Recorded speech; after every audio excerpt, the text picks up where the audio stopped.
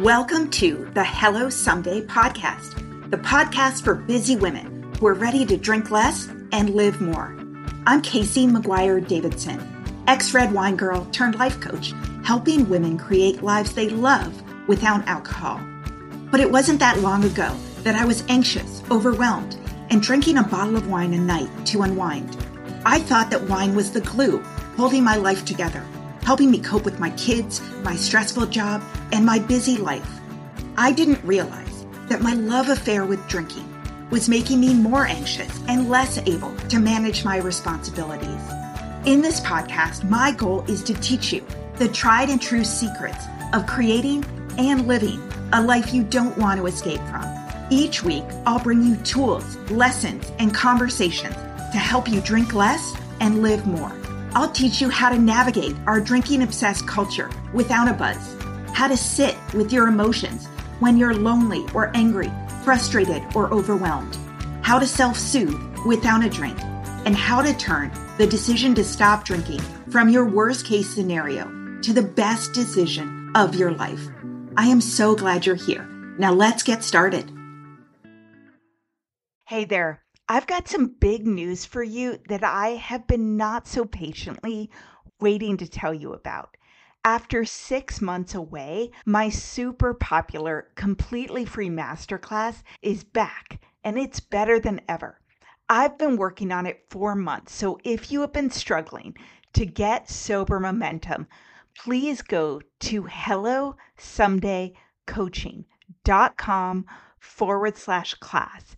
You can sign up for my free training, 5 Secrets to Taking a Break from Drinking, even if you've tried and failed in the past. In this 60-minute masterclass, I am going to share with you all the things you need to stop doing because they're setting you up for self-sabotage and what you need to start doing instead. I am giving you the steps and the mindset shifts that I go through every day with my private coaching clients, and it is completely free. So if you are sober curious, if you've been thinking about taking a break from alcohol, this class is going to set you up for success. I promise you, it is worth your time. So hit pause on this episode, go to hellosomedaycoaching.com/class and save your seat. Hi there. Welcome to this week's podcast. And today we're talking with Jill Teets, the sober scientist, about the science and psychology of addiction and what happens to your body when you drink and also when you stop drinking. Jill is a biochemist in the Boston area and is 16 months sober.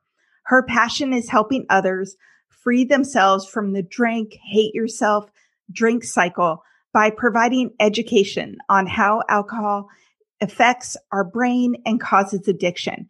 And she is the creator and the host of the Sober Powered podcast.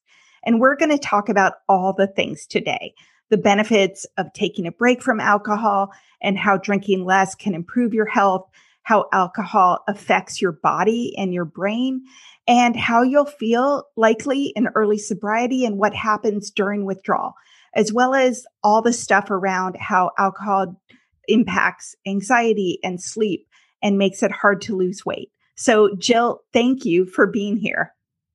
Thank you for that great introduction. Oh, you're so welcome. I have been listening to your podcast and I love the approach that's so data and information based and really helps people understand what's going on from a body's perspective. Thank you. Yeah, that's what helps me. So that's what I share. Well, as we get started, tell us a little bit about you and what made you stop drinking and also what made you dive into wanting to understand everything about it. Yeah, so I drank for 7 years total. I didn't start drinking until I was 22. So I was a late comer to alcohol. But when I started drinking, it was right from the very first drink, a huge problem. After my first drink, I remember I had so much shame. And I didn't even understand messing up or humiliating myself or feeling bad for blacking out. It was the first drink. So it was a problem from the start. I had absolutely no control. ever over how much I drank. Yeah, and things just got worse and worse for me, but I never had any consequences on the outside. I looked completely normal to everybody else. I got my master's while I was drinking every day. I got a job as a scientist, and I was drinking every day, and no one knew. People just thought I was like bubbly, nice Jill. And eventually it started to affect my mental health. And that was the last year or so of my drinking, and I developed pretty significant anxiety, which I've never had anxiety before, and it would keep me up a few nights per week. Like I would wake up that jolt at 3 a.m. and be like freaking out and not able to sleep till the sun started coming up. And then I also started to get suicidal thoughts, and those really scared me because they were intense and they just wouldn't let up. Like I would wake up at 3 a.m. and I would have the anxiety, and then my mind would start telling me all these really scary, terrible things.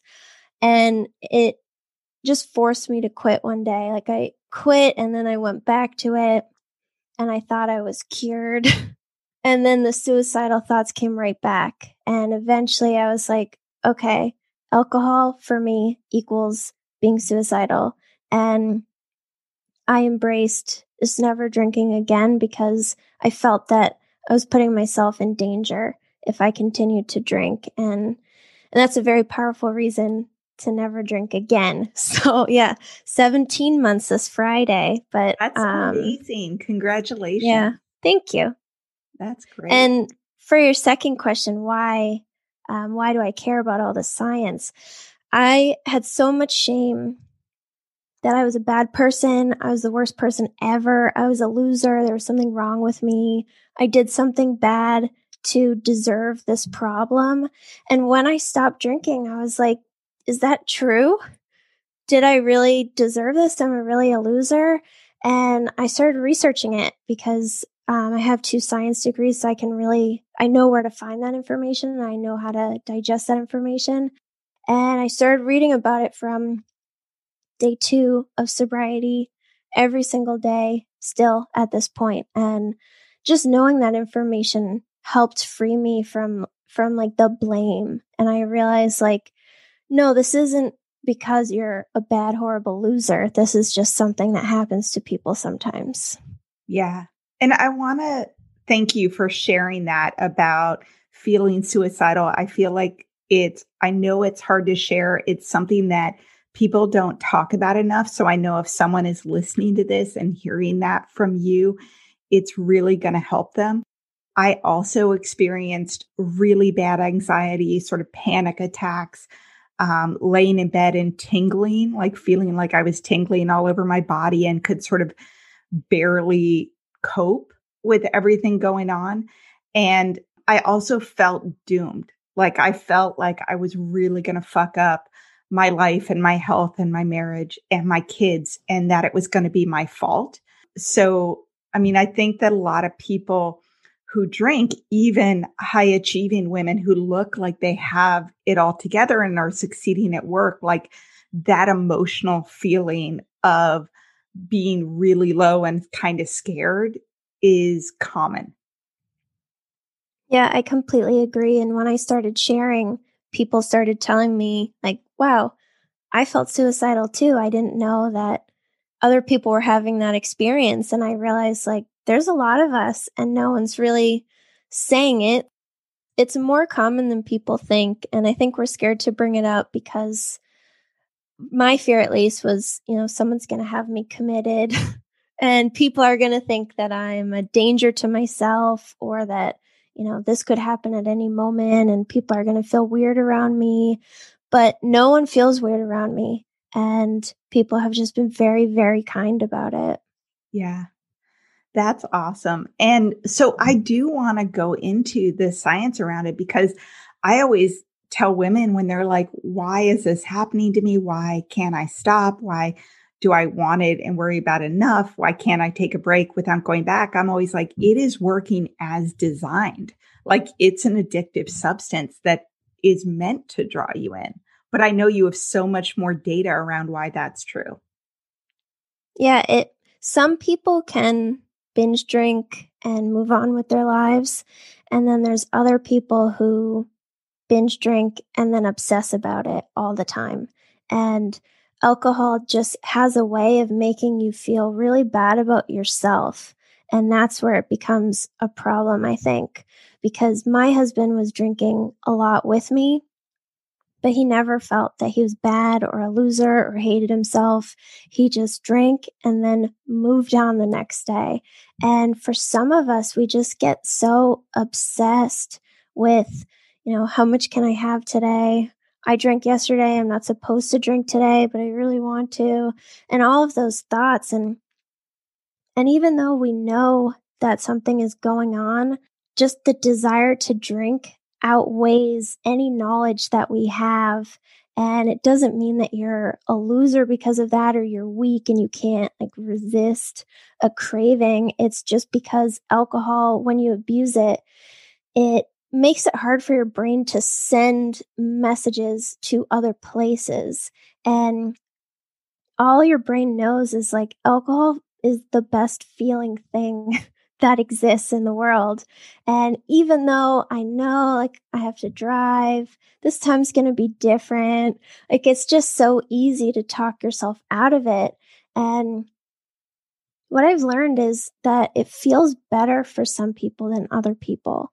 And there are some MRI studies, and you can actually see if you type in MRI, alcohol addiction or alcohol craving or something, you can see these images and they will compare a social drinker's brain to the brain of a problem drinker when they are presented a cue.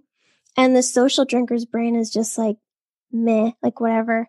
And the person with the problem, their whole brain lights up and all of these areas become activated. And there's just so much going on. And I think it's fascinating. And I've learned that it's nothing that we did. It's nothing that we caused. It's just, like you said, alcohol doing was designed to do.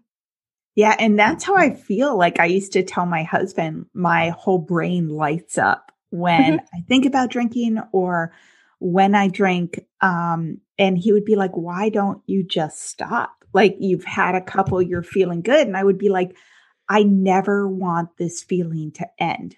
So I was drinking more with the idea that it will prolong how long I feel this way, which it didn't, right? I would just pass out and wake up with the awful feeling at 3 a.m. as well. Yeah, there's a peak. You have, 2 or 3 drinks and you feel amazing, best feeling ever. And then the more you drink, I thought the more I drink, the better I will feel. So similar. And once you pass that peak, it just shoots down below baseline into misery, no matter how much you drink after that. And yeah, I just think it's so cool that our brains are oh, but one more would be so nice. And it's no, one more would really make us feel so miserable. And we just, we keep doing it. Yeah. Well, so what are the most important things that someone who's listening to this should know about how alcohol affects your body? I think the easiest way to put it without going into specifics is that we all have these things that we think alcohol is doing for us. They're called positive alcohol expectancies. So for me, it was alcohol is fun. Alcohol makes me happy. For other people, alcohol reduces my anxiety or alcohol makes me more social. So whatever yours is, you should realize that alcohol does the exact opposite of that thing that you think. For me, the beginning was fun, of course, because I had a giant buzz. But as soon as I crossed in to drunkenness, I got sloppy. I got sick a lot of the times. I fought with my husband. I blacked out and forgot the fun and so many things. And I realized none of that's actually fun. And for anxiety specifically, a lot of us will drink because we think it helps us relax and, unwind or de-stress. Or if you do have anxiety to cope with your anxiety. But as you abuse it, it changes your brain to create anxiety. And that's why I actually developed it when I never had anxiety, and I do not struggle with anxiety anymore.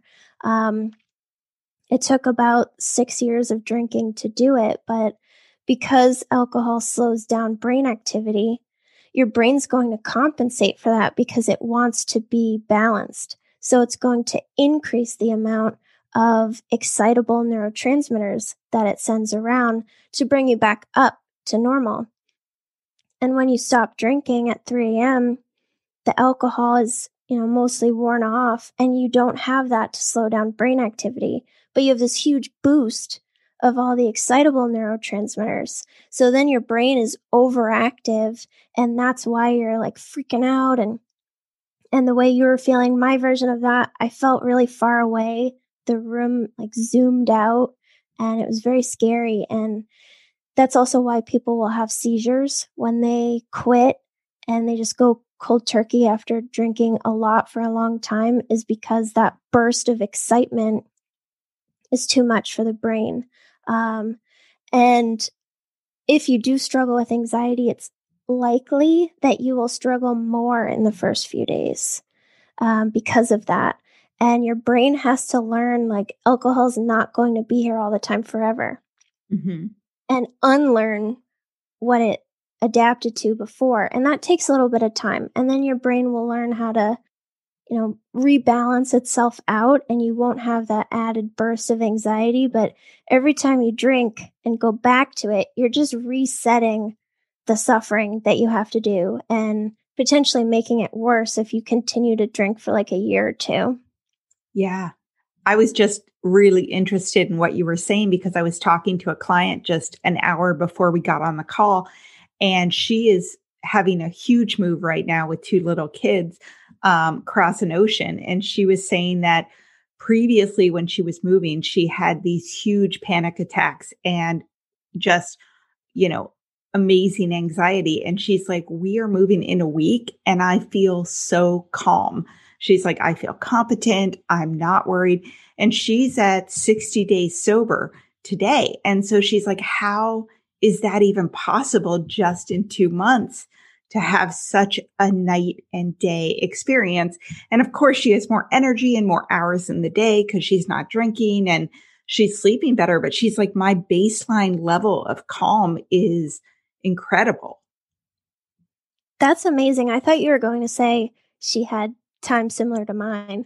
I didn't expect you to say 60 days. I mean, I know it happens, but I'm very happy for her because I'm trying to move soon too. Oh, and it's good. a stressful experience. Yeah. I know. I was just happy because I know I felt a lot more calm and competent in early sobriety, but then also at 4 months, I had a big anxiety attack. And I was so bummed because like now I'm on some anti-anxiety medication, and I wasn't at the time, but I was like, I quit drinking. How am I not cured of everything? Oh, yeah. Yeah. Like, isn't my life supposed to be amazing right now? Yeah. And what you realize is like, no, you had all these problems that you were carrying, and they just kind of hung out with you, and they were waiting for you to stop drinking so they could appear in your mind. You could actually deal with them. Yeah, exactly. And as you work and get rid of them, that's where all my calmness has come, because I know, like, whatever this is, whatever that is, I can deal with all sorts of stuff now and like get through it to the other side. Yeah. Well, so tell me, you mentioned that alcohol slows down your brain activity. So can you tell us more about that? Yeah, so there's 2 main neurotransmitters. So one is GABA, and that's the one that slows down brain activity. And the other one is glutamate, and that's the one that speeds up brain activity. So your brain is trying to maintain a balance between those 2 neurotransmitters at all times. And alcohol stimulates GABA. So you have more GABA hanging around, and it slows down the messages that your neurons are sending to other neurons, or it stops them completely, depending, on the message or how much you drink. And Yeah, so that is, yeah. And then as you continue to abuse alcohol, your brain's going to try to make that harder to do. So it reduces the availability of GABA and alcohol to bind and slow things down. So it makes less, I'm not explaining this great. It makes less spots for alcohol to bind to. And then when you are not drinking, GABA normally would bind to all those spots, but now there's less spots. So now you have extra excitement, and now you have less ability for GABA to bind and slow down things. So it's a big mess in the beginning. Yeah. I mean, I had quite a few nights, and not just party nights, like literally me on the couch nights watching TV where I just don't remember stuff. And I didn't even realize it. Like my husband said to me, this was one of the few nights before I actually stopped drinking for the last time. He was like, you watched this show already. And it was a, TiVo recording of Scandal. And I was like, nope, I didn't. He was like, no, you did. You watched it last night. And I honestly thought he was screwing with me. Like I did not believe him. And so I watched pretty much to the end of the show. And of course, I was also drinking another bottle of wine, even though I had the night before too. And something was familiar right at the end. And I was like, oh my God, I literally don't remember any of this. Yeah, that's really scary. And that used to happen to me a lot. Right when I started realizing that drinking was a problem for me, I was drinking a lot every day. And I would come home and I would like get drunk and play Tomb Raider. And I was so excited for the new Tomb Raider game to come out. And I got really drunk, like extra one night, and I'm playing Tomb Raider, whatever. And I go home the next day, I put my game on, and I have no idea where my character is. I'm like, what am I doing? What has happened? And I tried to play. I'm like, no, maybe I remember. And there was like a whole hour or two of the game where there were some important plot points that were gone. And I had to actually restart from the beginning. And that happened to me so many times. Like it just was gone. And I'm playing these games and doing all this stuff and nothing is going on. Did you realize it was because you had been drinking? Yeah. Yeah. I knew the whole time, like I blacked out. Yeah. And yeah, I was just like, oh, I was really stressed that day. Yeah. Every day, really stressed. Right. Yeah. Life? No, I know. It's so when you're drinking, you're like, my life is so stressful.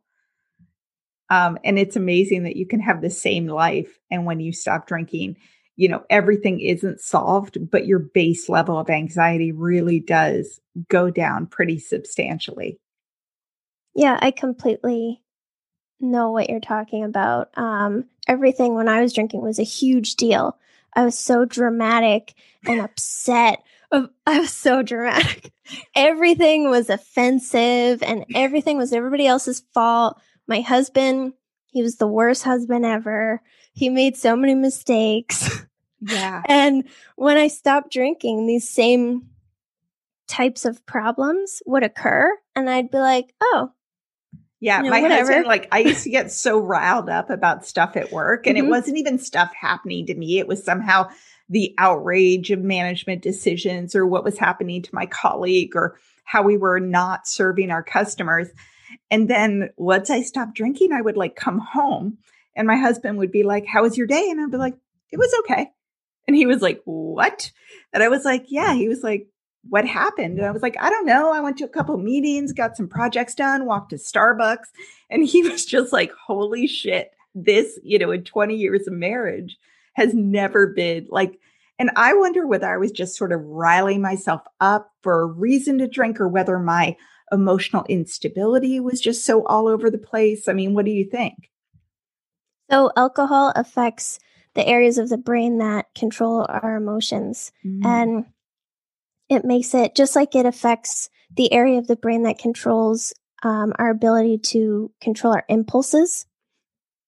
And we have a hard time regulating our emotions because we're drinking all the time.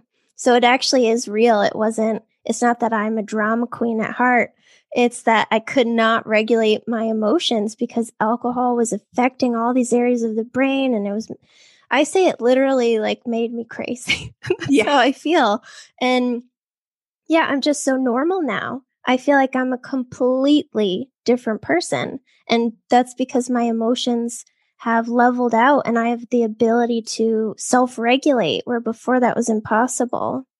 Yeah. I mean, that's amazing. Like just how mentally and emotionally better you feel after you get some time away from it. So how long do you think it takes after you stop drinking to sort of feel that sort of emotional regulation kind of come back? That depends. So I've had two 90-day experiences. I had the first one, I did 90 days, and then I thought that I was cured and could moderate. And the second time was this sober stint. So the first one, I was angry all the time, was very upset.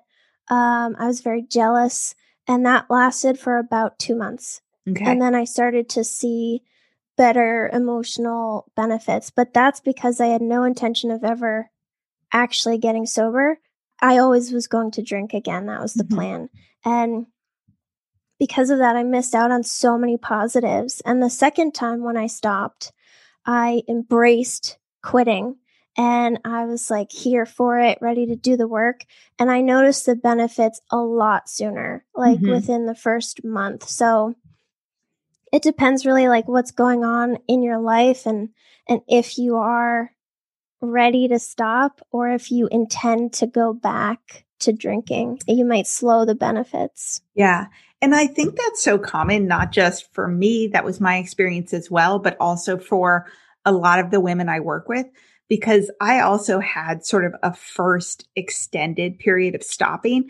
Pretty much, I felt like my life was unsustainable and I was really unhappy and couldn't figure out if it was my marriage or my job or me or all the things combined. So I pretty much like decided to stop drinking mostly so I could get clear on what the problem was. And I had all these like things I was angry about, which is funny now because I'm really not an angry person at all.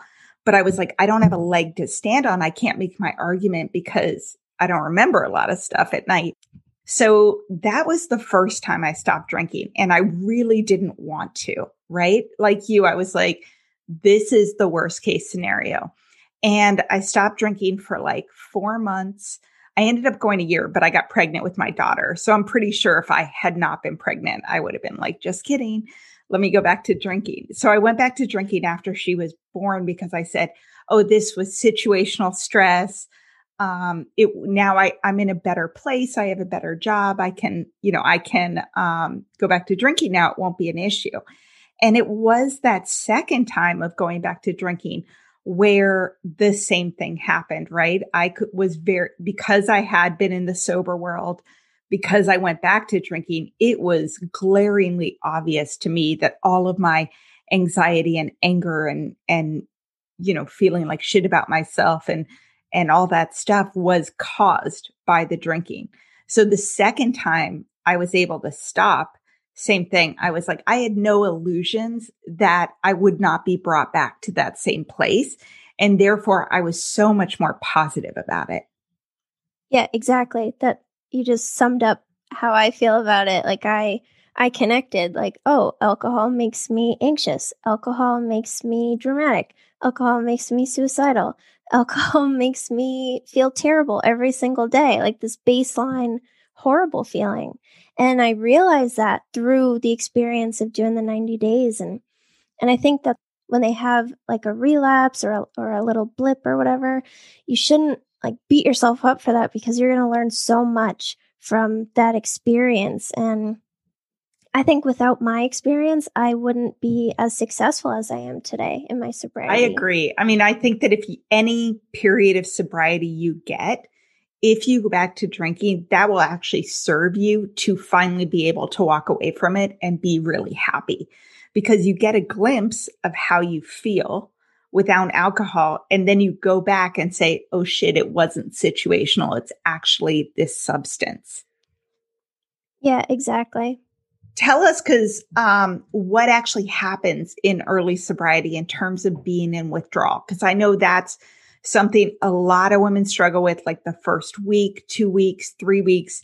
You kind of feel like shit and you are emotionally unstable and rageful and sensitive and sad, and you don't sleep well the first couple nights. And it feels like, oh my God, this is awful. I might as well go back to drinking. Yeah. So all of that is your body like, we kind of run on alcohol here. Like we use alcohol to do all of these things. So where is it? And your body has to relearn, like, no more alcohol, sorry. But in the beginning, like the first week is challenging, insomnia, because we're used to knocking ourselves out. And people will get the belief that alcohol helps me sleep, but passing out doesn't count as sleep. Passing out is like getting anesthesia for surgery. You wouldn't count that as sleep. So it's the same thing. So if you pass out for 4 hours and then restlessly sleep for another 4, you got 4 hours of sleep. So that's a common thing that people don't understand. And you have to learn how to sleep without knocking yourself out. And emotions are nuts. Mine were crazy. And your brain just has to come back to normal. Like it has to be able to speak to itself again and be like, no, we can regulate ourselves here. We can regulate our impulses. We can control our thoughts. We have control over our emotions. And because alcohol depresses the central nervous system, there's a lot of different symptoms that you can have in early sobriety, like night sweats. That's one I think people don't anticipate. That's one that I had a lot. I had such bad night sweats for like 2 to 3 weeks. It was really bad. My husband and I used to just laugh because it was that bad. And if you think about it, and if you don't know this, read a little bit about delirium tremens and the like worst symptoms of withdrawal. So they will have trouble regulating their blood pressure, trouble regulating their body temperature, trouble like regulating their thoughts and all of that. And withdrawal is just that, but less, because we don't have an extreme rebound. We just have a rebound. So if you understand those symptoms, you can kind of connect them to what you are experiencing. But I would expect insomnia, anxiety, like we said earlier, night sweats, headaches, bitchiness. Yeah. I always say it's okay if you feel rage. That's normal. Yeah. What about like the really bad cravings? Yeah. So cravings happen. A lot of it can be emotional if you're past like the withdrawal stage. And that's because alcohol does, whatever. Alcohol does relax you. It actually does, because it slows down your brain, which makes you relaxed. So you know that for a fact. And when you're feeling overwhelmed or filled with rage, I had that too. If you drink, you will instantly not feel that. And you will instantly be brought down from overwhelm to normal. And that's why it's so easy to have a craving or a trigger. And everything that's good for us doesn't give us instant relief. And it's hard to, in the moment, choose the thing that's better for future you. And when you are like really early and your impulse control is still messed up and your emotional regulation is still messed up, it's really hard to fight those off. And it's hard to think like 3 hours from now, me is going to be having anxiety and hating myself and fighting with my husband and passing out. And maybe I don't want that. And tomorrow's me is going to be so filled with shame that it's hard to even like survive. But when you can't control your impulses or your emotions, you don't think about that. You just think like, I am overwhelmed. I will not survive another second of feeling this thing. And that's like what a craving is to me. I feel like they're very emotional. I don't know. Yeah. I'd love to hear your thoughts. I was on like day 10 and stuff was happening at work and I was really upset. And angry and all the things. And I had made a commitment not to drink. And I was actually working with a coach. So I was like, fuck, I can't drink. Cause I was like chatting with her every day. I was like, damn it, I can't do this. And I sat at the top of my driveway and like cried and was so upset. And then I came back to our garden and did like hard labor for an hour. And what amazed me was it passed. Like I had gotten my energy out and it actually passed. And I was like, wow, I have never as an adult sat through anger and being indignant and being hurt and not drank over it. And, an hour later, I was like, that's amazing. I'm so glad I didn't like self-sabotage. And I was on day 10. So I'm so glad I didn't start over. But it's just like, if you've never sat through that feeling, you feel like it's going to last forever. Yeah. And once you do it one time, then you are so much stronger. And the next time it's like, okay, we've felt this before. We've done this thing. We just have to go rage garden and we'll feel better after. Some people go for a run. I rage garden. I love that. I'm sure your garden appreciated it. I rage walk. I was like shoveling stones. We were putting like salt and pepper stone on our raised vegetable. I was shoveling stones. Yep. Yeah. Get it out of your body. Like a lot of us will just sit and stew in it and think about, that asshole this and how everybody's wrong and we're not wrong. And I can't believe they did whatever. And you have to get it out. Like whether you complain to a friend or rage garden or rage walk or whatever you want to do, like you got to do anything and then the trigger will pass. And same thing, like for me, weekends were really hard. When I first started drinking, I would just drink like the whole weekend. And I was like, how can you have a good weekend if you're not drinking? Like what do people do? They don't go out to brunch and get drunk and then did they just stare at each other? And the first time I did a sober weekend, I was like, I can do that. That wasn't so bad. And then it made the next one easier. So for me, every time I've been filled with rage and I got past the rage, I knew I could get past it again. And I think that's what we just have to remember, even though it feels like the world is going to end, you'll never survive this overwhelming feeling. You just have to know that it will go away, and it'll go away a lot quicker than we expect. Yes. Well, and that's why I always suggest, like, if you're in your first 2 weeks or so, like, try to build a drama-free bubble. Like, if something's going to set you off, put it off for 2 weeks. If it's a conversation, like, avoid people who trigger you or make you angry. Just do everything you can to be as emotionally protected as you can in the beginning. Yeah, exactly. Because we're so emotionally vulnerable in the beginning, and like crazy things are happening to our body, and maybe your partner's still drinking and you're like, that jerk. I wish I could do that. Because you're jealous, right? In the beginning, you're jealous. You're pissed off. And you see the cue of him drinking and it triggers this craving. So, I mean, the emotions are real. Yeah, I like that. The sober bubble for 2 weeks. I completely agree with you. And if anyone's listened to the Bubble Hour podcast, which started so many years ago, like a decade ago, that's the original idea of the name of the Bubble Hour, is you're building this bubble around you. I didn't know that. Yeah, it's really cool. The icon before Gene McCarthy took over was this woman in a bubble, which was like on all the podcast art, which was kind of cool. So how long does withdrawal last? So it could last anywhere from like a few days to a couple weeks. It depends. I mean, it depends on your genetics because we're all different, but it depends a lot on how much did you drink and for how long. And for me, I drank for 7 years. I think I skipped besides my sober time, I think I skipped 3 days when I had a hangover of death and couldn't drink because I would throw up. I had withdrawal for few days, maybe 3 days were the worst of it. And then I would have insomnia and night sweats, the more manageable kind for 2 weeks. Yeah. But so after what the first, you do in those first 3 days?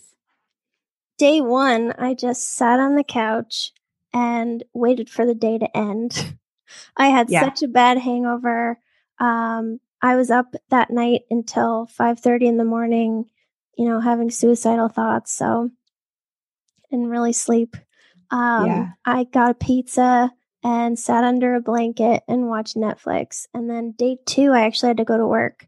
And I put my headphones in and just listened to podcasts like the whole day. And I had both headphones in, which is a signal like don't talk to me. I don't want anyone to even like start a conversation. Don't just email me. And people left me alone, and I just listened to podcasts and did my work. And I kept to myself, which, like you said, it helped because I didn't want to talk to anyone.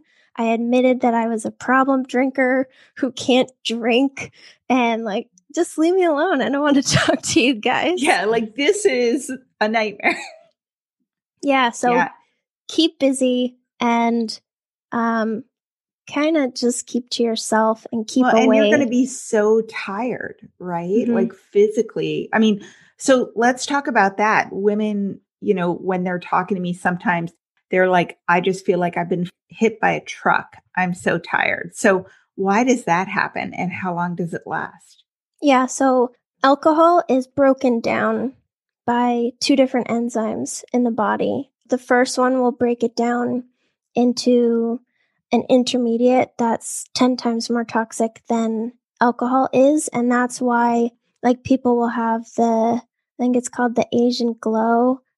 People from East Asia, a lot of them have similar genetics and they don't have an efficient second enzyme. So that intermediate builds up and it makes them feel like crap.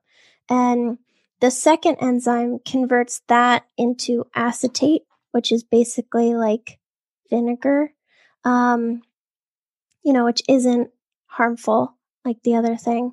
And what happens with acetate is it can go into your bloodstream very quickly and reach the brain, and the brain can actually use it for energy. So I used to say like, I'm exhausted, I need some wine energy. And I was literally energizing myself because alcohol is broken down into something that provides my brain with energy.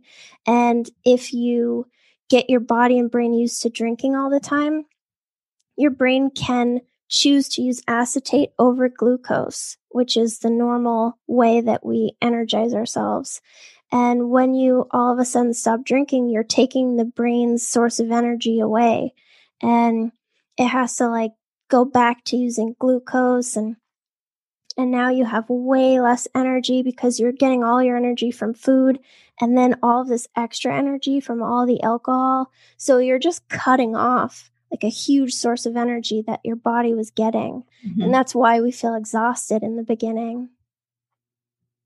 And so how long does it usually take to have more energy back? I mean, I'm assuming it varies. Yeah.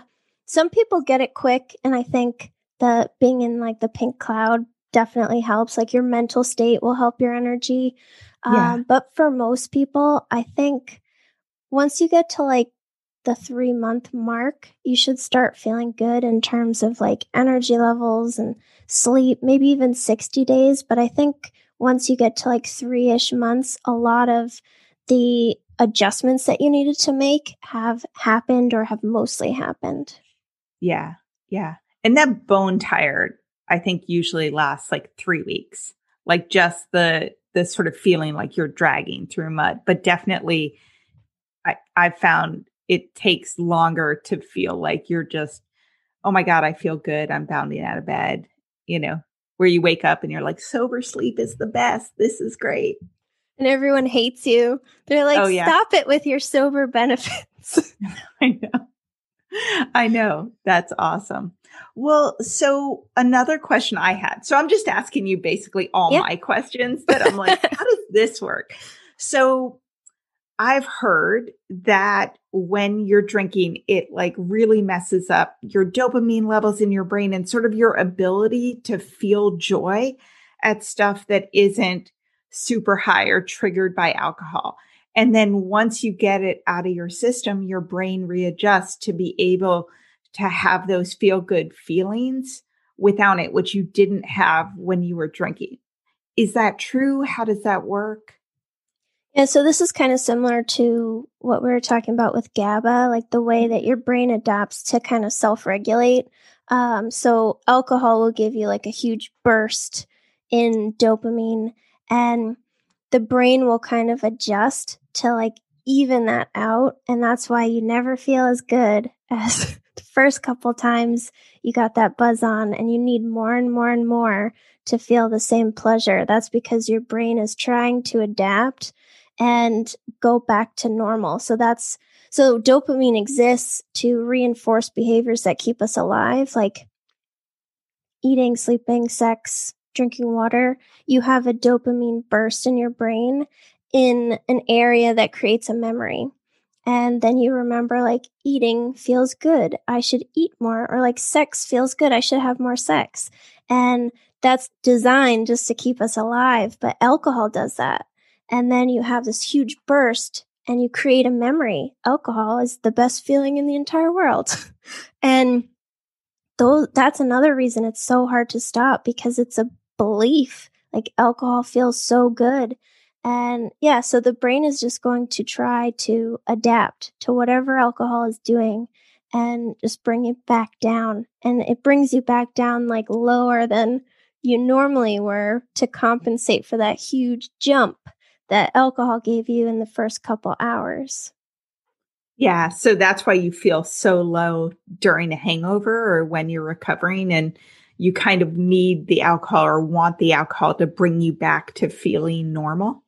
Yeah. And then as soon as you have your alcohol, you feel back to normal, is how I experienced it. And you drink and you feel like amazing, like nothing's better than this. And then because of all the alcohol in your brain, you crash down even lower than you were before, and you stay there. And then you drink, and eventually, like, just drinking brings you to normal. Yeah. So you drink more to get the burst, and then you get a bigger drop, and it's just a horrible cycle. Yeah, absolutely. And I was a daily drinker, like red wine, bottle of red wine, 365 nights a year.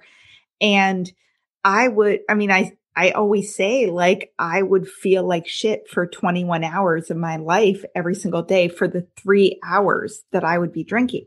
Cause you drink and then, you pass out, and then you have the 3 a.m. wake up, and I would have the awful anxiety when I couldn't go back to sleep till 5 a.m. Like, how am I going to handle today? I can't cope. I'm going to be so tired.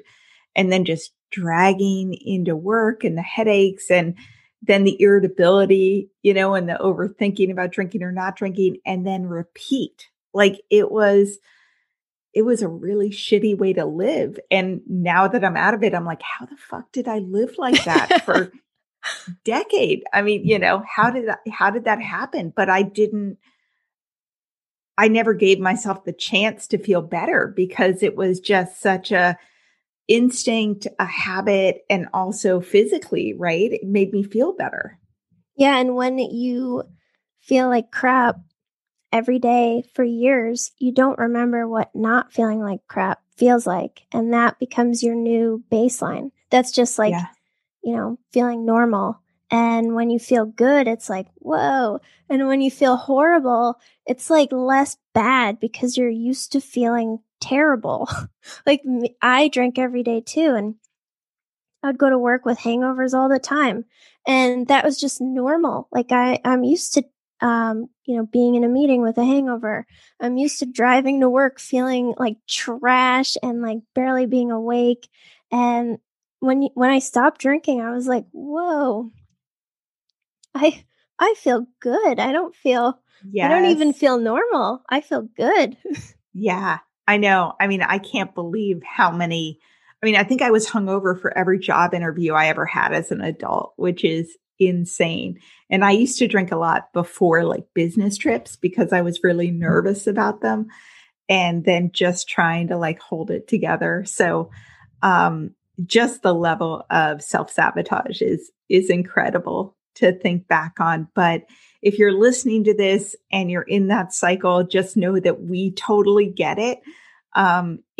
We know how that feels. We stayed there for a long time too. And if you can get through the really hard first couple weeks, and I know you can, you're going to feel so much better and you won't even realize how badly you're feeling now because you're so used to it. Exactly. Yeah. And I think just being kind to ourselves too, and realizing like we went to work every single day with a hangover. We did everything. Like the amount of times I traveled and I would get drunk the night before to like celebrate, like, yay, we're going on vacation. And then traveling with like a deadly hangover. Yeah. Yeah. So it's a big difference. And I don't want to sound So like right now you're doing a Herculean effort to hold it all together and be kind to yourself. And also it doesn't have to be this hard. Mm-hmm. So that's super interesting to me about the dopamine levels when you're talking about that and how, you sort of drink to bring yourself back to baseline and then drink more to get that hit. One thing we talked about before we got on this podcast was around why alcohol makes it so hard to lose weight. And I think you cited a statistic or a system that with 2 drinks in your system, your body's burning 73% fewer calories than it would have burned without drinking. Can you tell us about that? Because that is incredible to me. Yeah, so a lot of us think alcohol makes us gain weight or prevents us from losing weight because of all the calories. And, that's true.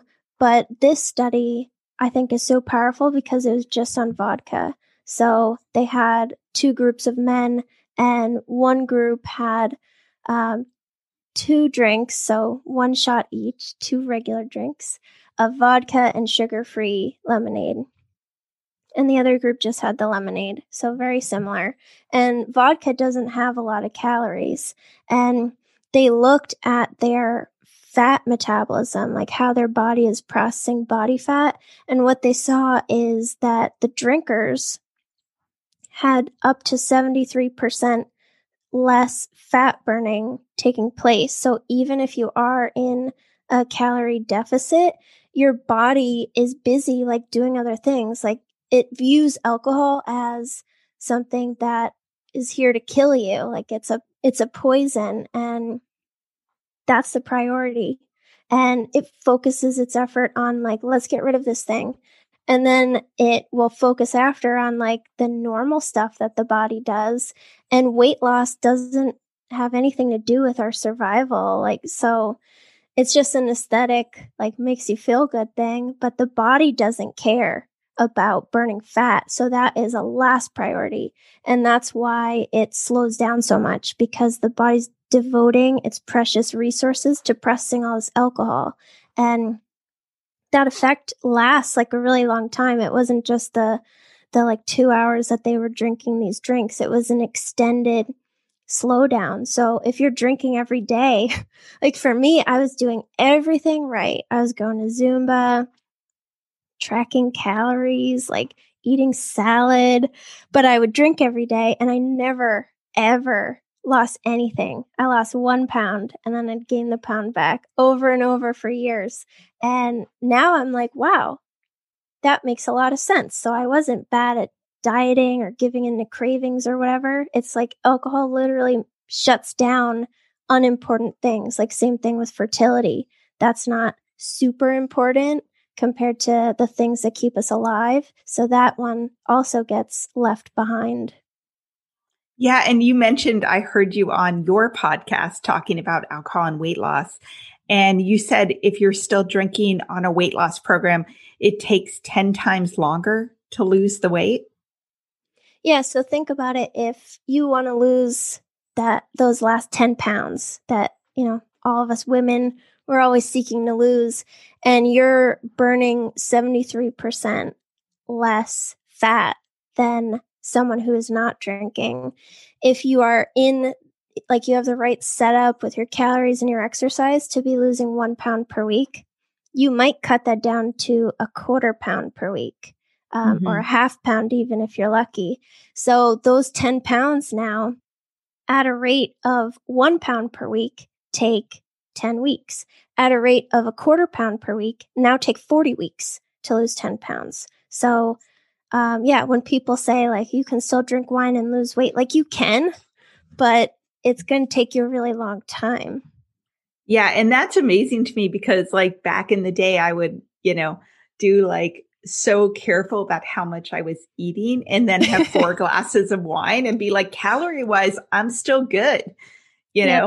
I wasn't eating very much, but that apparently wasn't my priority at the time. So, it's just good to know because I know that's one of the common thoughts around alcohol. You're like, yeah, but I'm still eating the right amount of calories. And a lot of us will forego just really great food and desserts because we're saving quote unquote our calories for wine or for whatever it is. And I'm talking to clients now and they're like, holy shit, I had brie yesterday. I haven't had brie in 5 years. And I'm like, yeah, it was good, wasn't it? That's amazing. So tell us, I want to hear about what the positive effects are of taking a break from alcohol for your health, for your body, and for your brain.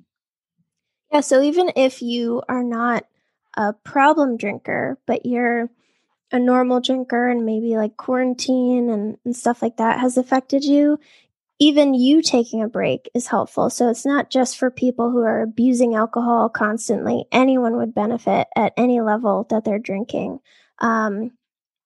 But I think it just opens your eyes to what you should be feeling like every day, because you stop having constant hangovers and yes, you feel tired and you have trouble sleeping in the beginning, but even when I had trouble sleeping or when I got less sleep, I still felt really good compared to the nights that I was drunk and slept 8 or 9 hours. I still felt better getting 6 hours sober. And your liver it's very restorative. So your liver is super resilient and it can recover fast as long as you didn't push it too far. So if you didn't damage and like cut off sources of toxin removal from the liver, then it can repair itself. And the liver, also something important to say about that is it doesn't feel pain. When the liver swells and pushes on other things, that feels pain. So even if you don't have that right side pain, your liver's still taking a hit from drinking. You might just not know. And your mental health, like you'll see your anxiety and depression and your emotions get better. Even if you just do a month, things will affect you less and your relationships may improve. Like my marriage is so much better. We were like heading for the end. And now my marriage really is well. so much better too. Yeah. So it's not even just like your physical health. It's everything in your life now has the capacity to improve. Yeah, absolutely. Anything else you want to mention that you think it's important for people to know? I know we've covered a lot. Yeah, I think that whatever your personal brand of suffering is, you should look it up. Like my husband had really bad heartburn and he actually went, and he's a normal drinker. He's not a problem drinker. And he went to a bunch of doctors, was put on medication. They wanted to do an endoscopy and he was like trying to resist that, but he thought maybe he should give in and do it. And then when I stopped drinking, he backed off and his heartburn disappeared.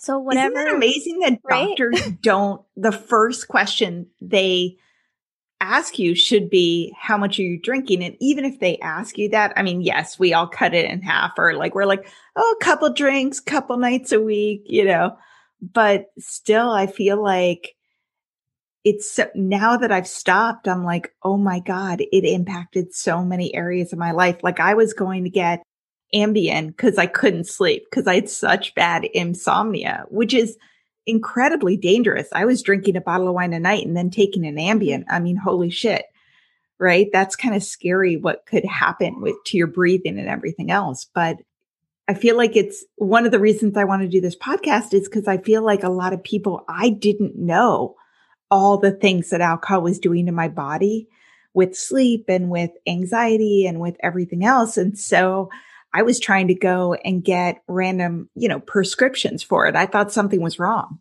Mm-hmm. Yeah. So even just putting that idea in your head, like if you have really bad heartburn, now that idea is in your head and like, oh, maybe that's my drinking. So whatever it is for you, just Google and alcohol. So heartburn and alcohol, anxiety and alcohol, and just look like, could alcohol cause this thing? Infertility and alcohol, depression and alcohol.